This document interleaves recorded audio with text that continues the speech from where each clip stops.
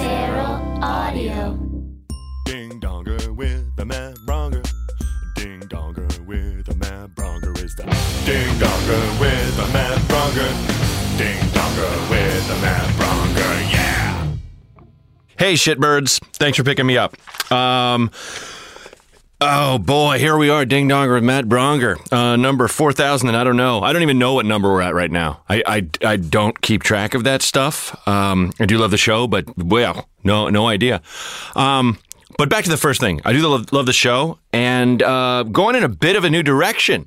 I can tell you, because it's just you and me driving down the highway.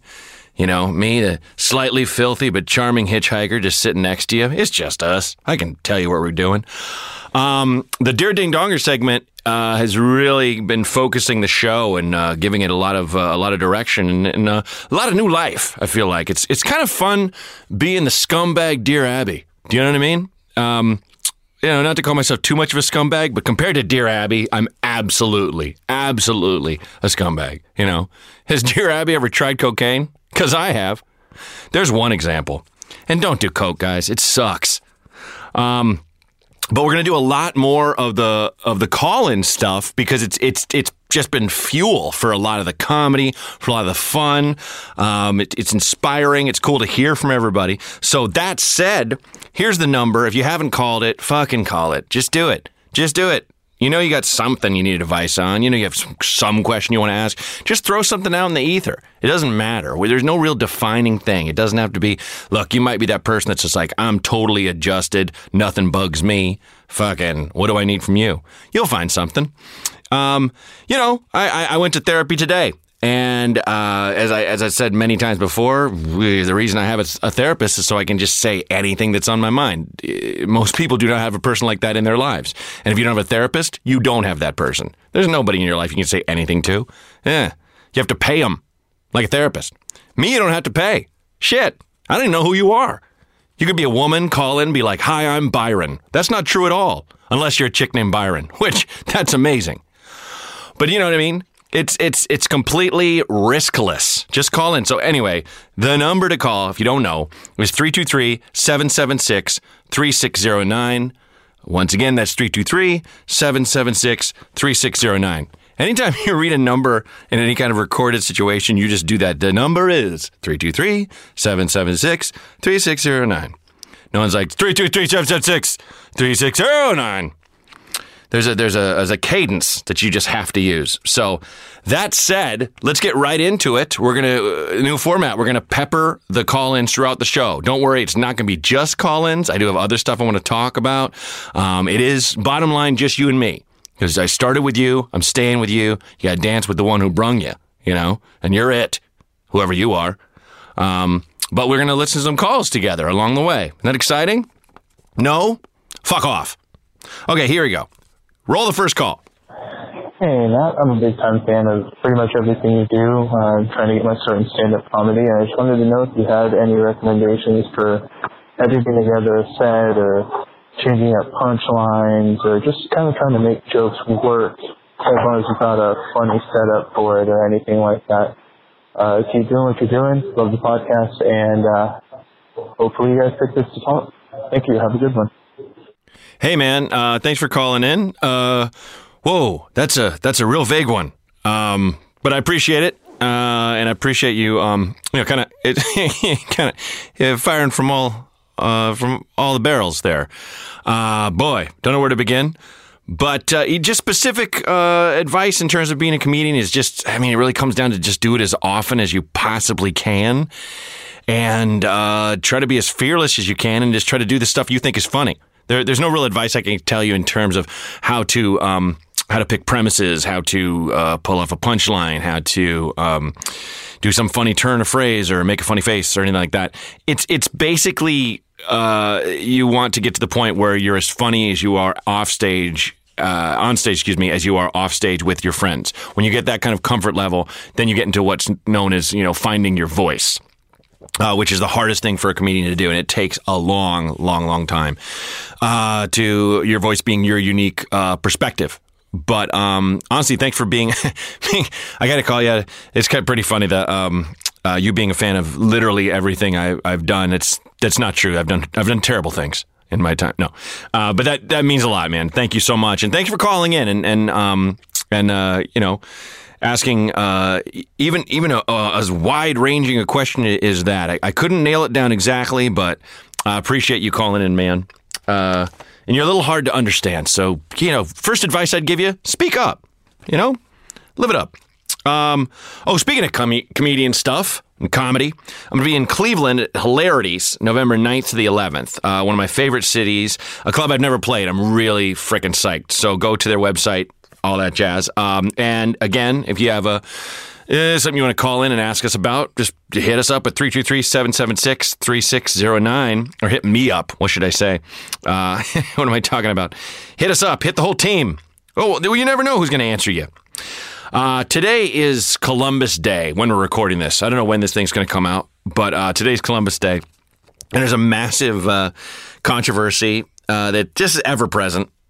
As long as I've been alive, I remember it going down. Right now, a lot of people are calling it Indigenous Peoples Day, which I'm definitely on board with, which is cool. But I feel like everyone dumps on Columbus now, and they kind of should. I mean, it was wholesale just rape and capitalism going insane. I mean, he was basically a pirate who sailed under protection of the crown. Spain at the time. You know, it's a tough contest, but of all the civilizations, I think the Spanish Empire might have been the most gold hungry of all time. That was their bottom line. Just gold. Bring us gold. Cut their hands off. Doesn't matter. Gold. And, you know, what they would do is take a seafaring fella like Columbus and give him 3 ships and a cruise of men to just sail out. And he was trying to find a better passage to India and turned out finding America. And, you know, like he discovered America, yeah, for whites. But, you know, the Vikings were supposedly there before him. They didn't, you know, advertise as much. Vikings are just much more into being straight up pillagers. And that's just how they're known. Columbus had a way better PR department. But back to what I was saying, basically, he was a pirate operating under the protection of the crown. I think let's keep Indigenous Peoples Day. Let's take Columbus out. Let's add a Pirate Day. Let's have a Pirate Day once a year. We can rotate. You know, we can do maybe Captain Kidd. I think the first one should be Blackbeard the pirate. And so I wanted to get into that. If we have Blackbeard the Pirate Day, his name was actually Edward Teach. You could call it Teach Day. Teach Day sounds cool. You could sneak that past, you know, the stick in the muds. And it's actually Pirate Day. Psst, it's actually Pirate Day. Sounds good. Now, a couple things about Blackbeard. He would tie his beard with fuses to scare people. He had a long, flowing, curling beard, and he would tie like fuses like you'd have at the end of a bomb and light them. So it looked like his beard was literally on fire. Now, look, if a guy comes up to you and he's got a sword and eyes full of murder, and he's all sweaty and greasy and full of rum like a pirate would be, but his beard is also on fire? Like, this guy understood psychological warfare. I mean, if you didn't just drop your sword and run, you got some real guts, because that's like horrifying. If a guy has his beard on fire and is just like, you're going to fight that guy? I don't think you're going to fight that guy. He actually formed a pirate alliance with other pirates, which, you know, he's a team builder, which we always like as Americans. He had a pirate alliance. That sounds cool, right? And finally, a little bit of, here's the thing. I looked up a couple things online about Blackbeard, and the weirdest thing about him, I already knew, is that he would take a couple of his pirate lieutenants down in the hold of the ship and stop up all the air holes and light something on fire and heat up some stones and throw some brimstone in there and hay. So they're in basically the hold of the ship that is now filling with hot fog and flames, you know, it's controlled fire. And if you've ever been like just in a sauna and it's really hot and you get to the point you're like, I gotta get the fuck out of here. This feels like hell. There you go. He would seal up the hold, have a bunch of his other pirate buddies down there under his command, and fill it with hot fog, like just make it ungodly hot, just to see who could stand hell the longest. That's something he would literally do.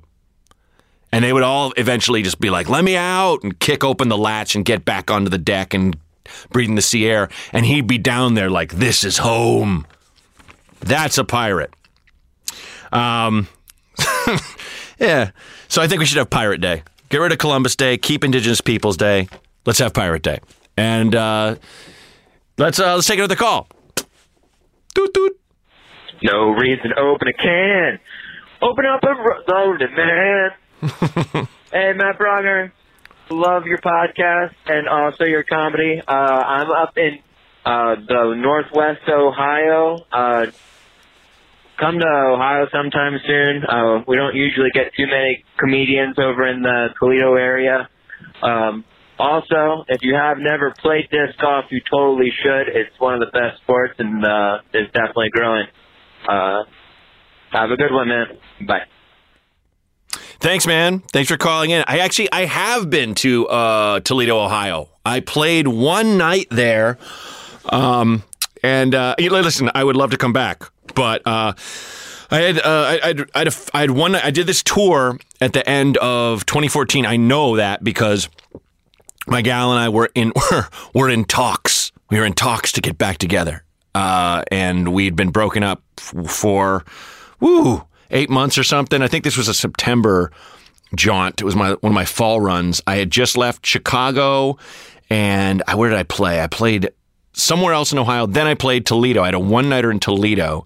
And I remember, because I think it was at the Toledo Funny Bone, which at the time had the stereo system, or the sound system was really echoey and weird, and the stage felt very strange to me. But the guy who drove me around from place to place gave me a lot of history about Toledo that was awesome. I didn't know that the term Holy Toledo comes from two different things. One, it has evidently the most churches of I think anywhere in Ohio and in most of the greater Midwest, like per capita. It's a lot of churches there. And two, it was called Holy Toledo. Anytime the mob guys, like the mob leaders, would meet up, that was where they'd meet up for meetings, because Toledo was like, quote unquote, like holy ground, meaning you can't shoot each other in Toledo. Maybe because of the churches, the superstition of these probably Catholic-based Irish and Italian mobsters, but they would meet up there, and it was just neutral ground. So it was just known as like Holy Toledo, like we know just this expression, like Holy Toledo. But I remember eating some really good Greek food there. Is that right? I ate at a good Greek place, and it was rad. I could not make out the name of the sport you said. Can we play that? Disc golf? Disc golf. Thank you. My producers have just told me it was disc golf. No clue what that is, but I'll Google it. Is that your thing, man? Cool. It's different. It's a sport that's unknown to me. But hey, man, that's cool that you have an outlet. That's a fun thing. I think a lot of us fall down the hole of not getting into certain enthusiasms, be they sports, be they a book club, whatever. But, disc golf could be a thing to, connect you with other people who also like disc golf. And that's solid. That's right. So, I don't know if I'll try it. I'm not a fan. The only golf I really like is putt-putt. That's kind of my jam. Putt-putt and just going to a driving range or just whacking balls in a field into the woods. I don't like the trip and the walk and the 18 holes. Maybe because I'm just, have it's just aversion to becoming someone who golfs. No offense to people that golf, but maybe it's because of the president. I blame him. Let's take another call. Hey, Ding Donger. This is Wyatt from Denver. I was calling. My question for you is, what is the most profound thing that has ever happened to you that's changed the course of your entire life? I've always been curious to ask that question of people and figured you'd be someone who'd make it kind of fun. So, yeah, that's all I got for you, man. Take care. Hey, thanks, Wyatt. Calling from Denver. I appreciate that that question. That's a heavy one. Holy balls. Well, since this is, as all of you know who are faithful fans or listeners of the podcast, I don't hear these things in advance, so I got to think on my feet, and that's good because I'm glad I'm not going to be, hearing this call last night and then just having hours to be like, oh my God, what was the most amazing. Off the top of my head, I remember being a little boy, maybe I was like 3 or 4, looking off at a sunset and no shit, realizing other people had feelings. That's a real thing. Holy fuck. Talk about an only child. Good God. Wait, other people matter? I basically was evidently a sociopath up until that moment.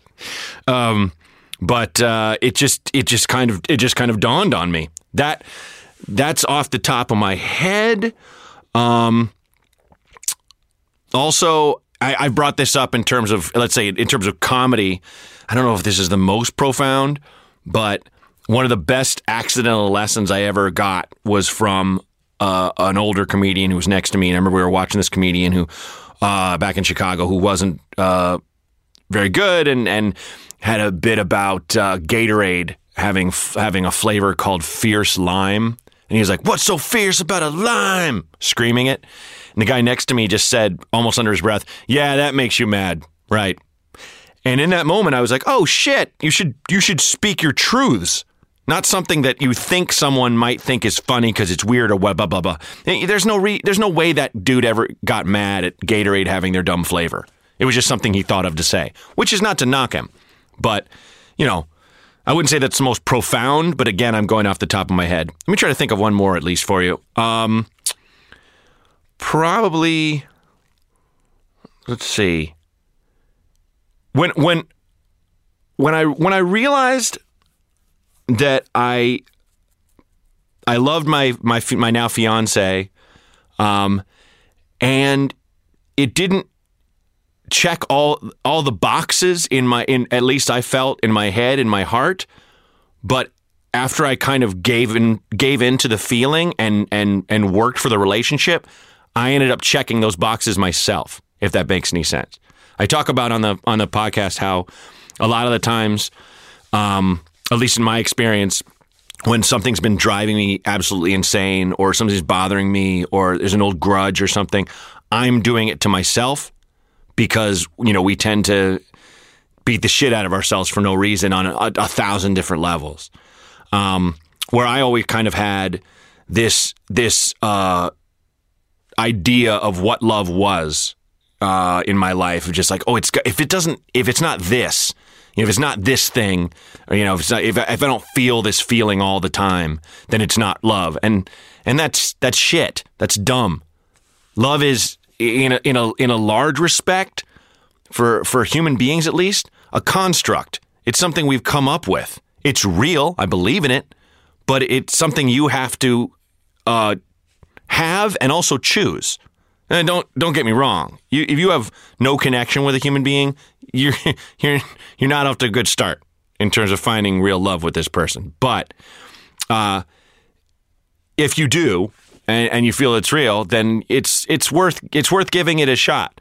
I broke up with my gal twice, and we got back together, and both times, and it's because I had so much tumultuous chaos inside of myself, and I couldn't find the strength to go ahead and take that step. And once I did, it all kind of became clear to me that you're never gonna have it easy getting to find that person and be with that person who will be eventually, as I put it, your oasis, the person you go to get away from all the horse shit and to get relief from life and from just the everyday pain and high, extreme or small that we all go through.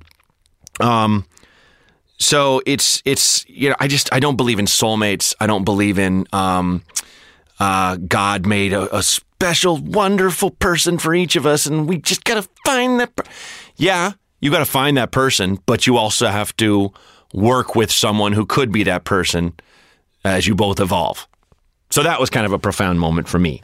I think those three add up. I might as well have just stopped with the first one because, You know, that always makes me laugh. What a shithead kid. Other people have feelings? What the fuck? I was one of those kids who learned to read and learned to speak well very young, so I was an asshole. Let's take another call. Hey, Matt. It's Rin from Pittsburgh. Do you believe in ghosts? I'm not sure if I do, but I'm really into those cheesy ghost shows and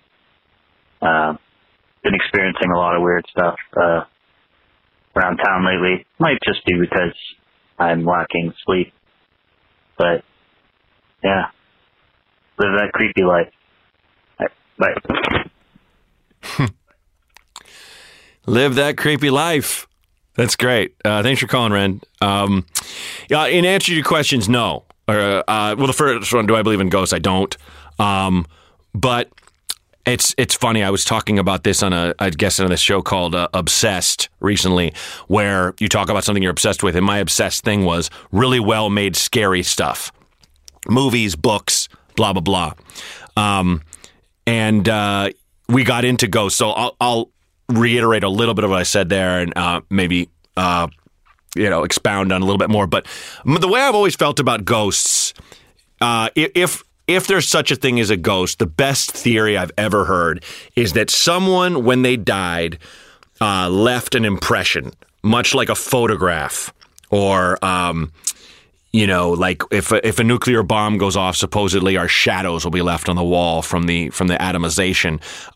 If someone was killed in such a horrific way, or it was such an emotional, punishing moment, or whatever, perhaps they left a soul impression of some kind that's still there, and they're not. I don't believe that ghost is a living spirit that walks around. I think that just makes no sense, and I can't imagine a higher being that cruel to leave people behind just to walk the earth forever. This rock we're on in space, that makes no sense. But if that theory holds true, that's why you always see scary ghosts, like ghosts with no heads, a little terrifying kid, things like that. You never see the ghost of a jokey, chubby dude making dad jokes. There's never a grandpa doing yo-yo tricks. You never see like a ghost that's just a little kid doing cartwheels. It's more often than not it's a scary thing. But the concept of a ghost has always been horrifying to me, and I've always felt that ever since I first had this thought, if I ever saw an actual ghost, I would shit my pants. Not just because it was a ghost, but more like because that can fucking happen. You can die and just be stuck here, wandering around, haunting places. What a horrifically lonely eternity. My God. Well, I mean, think of it. You could slip in a puddle of spilled fruit punch at Target, bust your skull open, and you're haunting Target forever? Not even a cool mansion. You're just wandering around. The ghost of Target. He's always moving salty peanut granola bars around. Hidden Valley, they're his favorite. Yeah, he's a really shitty, boring ghost. Yeah, his name was Matt. I mean, that to me is the scariest thing about ever seeing a ghost. And the fact that we don't see them unless they're in Victorian garb or like a suit of armor or, a peasant's vest. You never hear about ghosts wearing like a members only jacket. You never hear about a ghost wearing, anything by Fred Siegel. Or he has like an Ed Hardy hat. He was like in Ashton Kutcher's Entourage, and he drove the Harley that he just bought and never learned to ride into the side of the Rainbow Room and died. And so now he haunts the Sunset Strip. If you walk down the Sunset Strip around 1 a.m., you can hear him yelling bro. Just yelling bro into the wind. And he's trying to get Ashton's attention forever. The fact that you never see that ghost makes me just believe there aren't any ghosts. It's something that was kind of made up. Let's roll another one. We got one more call? Or is that it? We did 4. Great. Then forget I said that.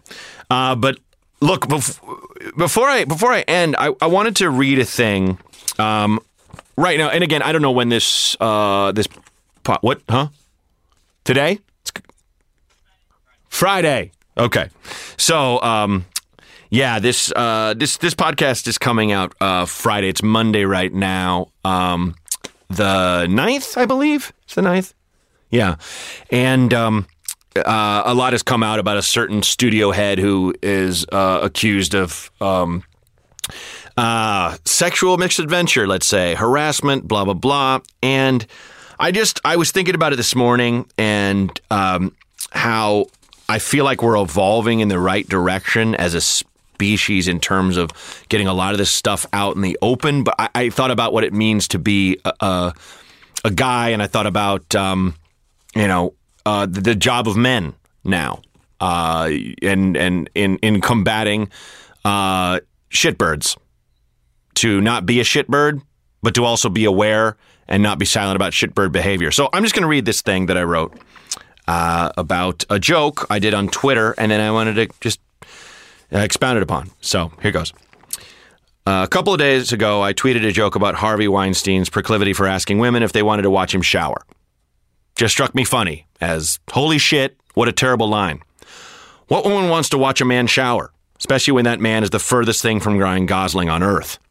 And Harvey really is. The point of my bit was, though Harvey is without a doubt a horrible scumbag, I wouldn't want that amazing line to get lost. Somewhat ironically, I think men and women should use it, both straight and gay. The key is to only say it when a mutual attraction is firmly established, and even then, only say it in a neutral place, not a hotel room. Maybe a loud bar, and said loud enough to be heard over the music. Hey, do you want to watch me shower? It's comedy gold out of a man's mouth, Anyway, but back to the non-silly, horrible thing.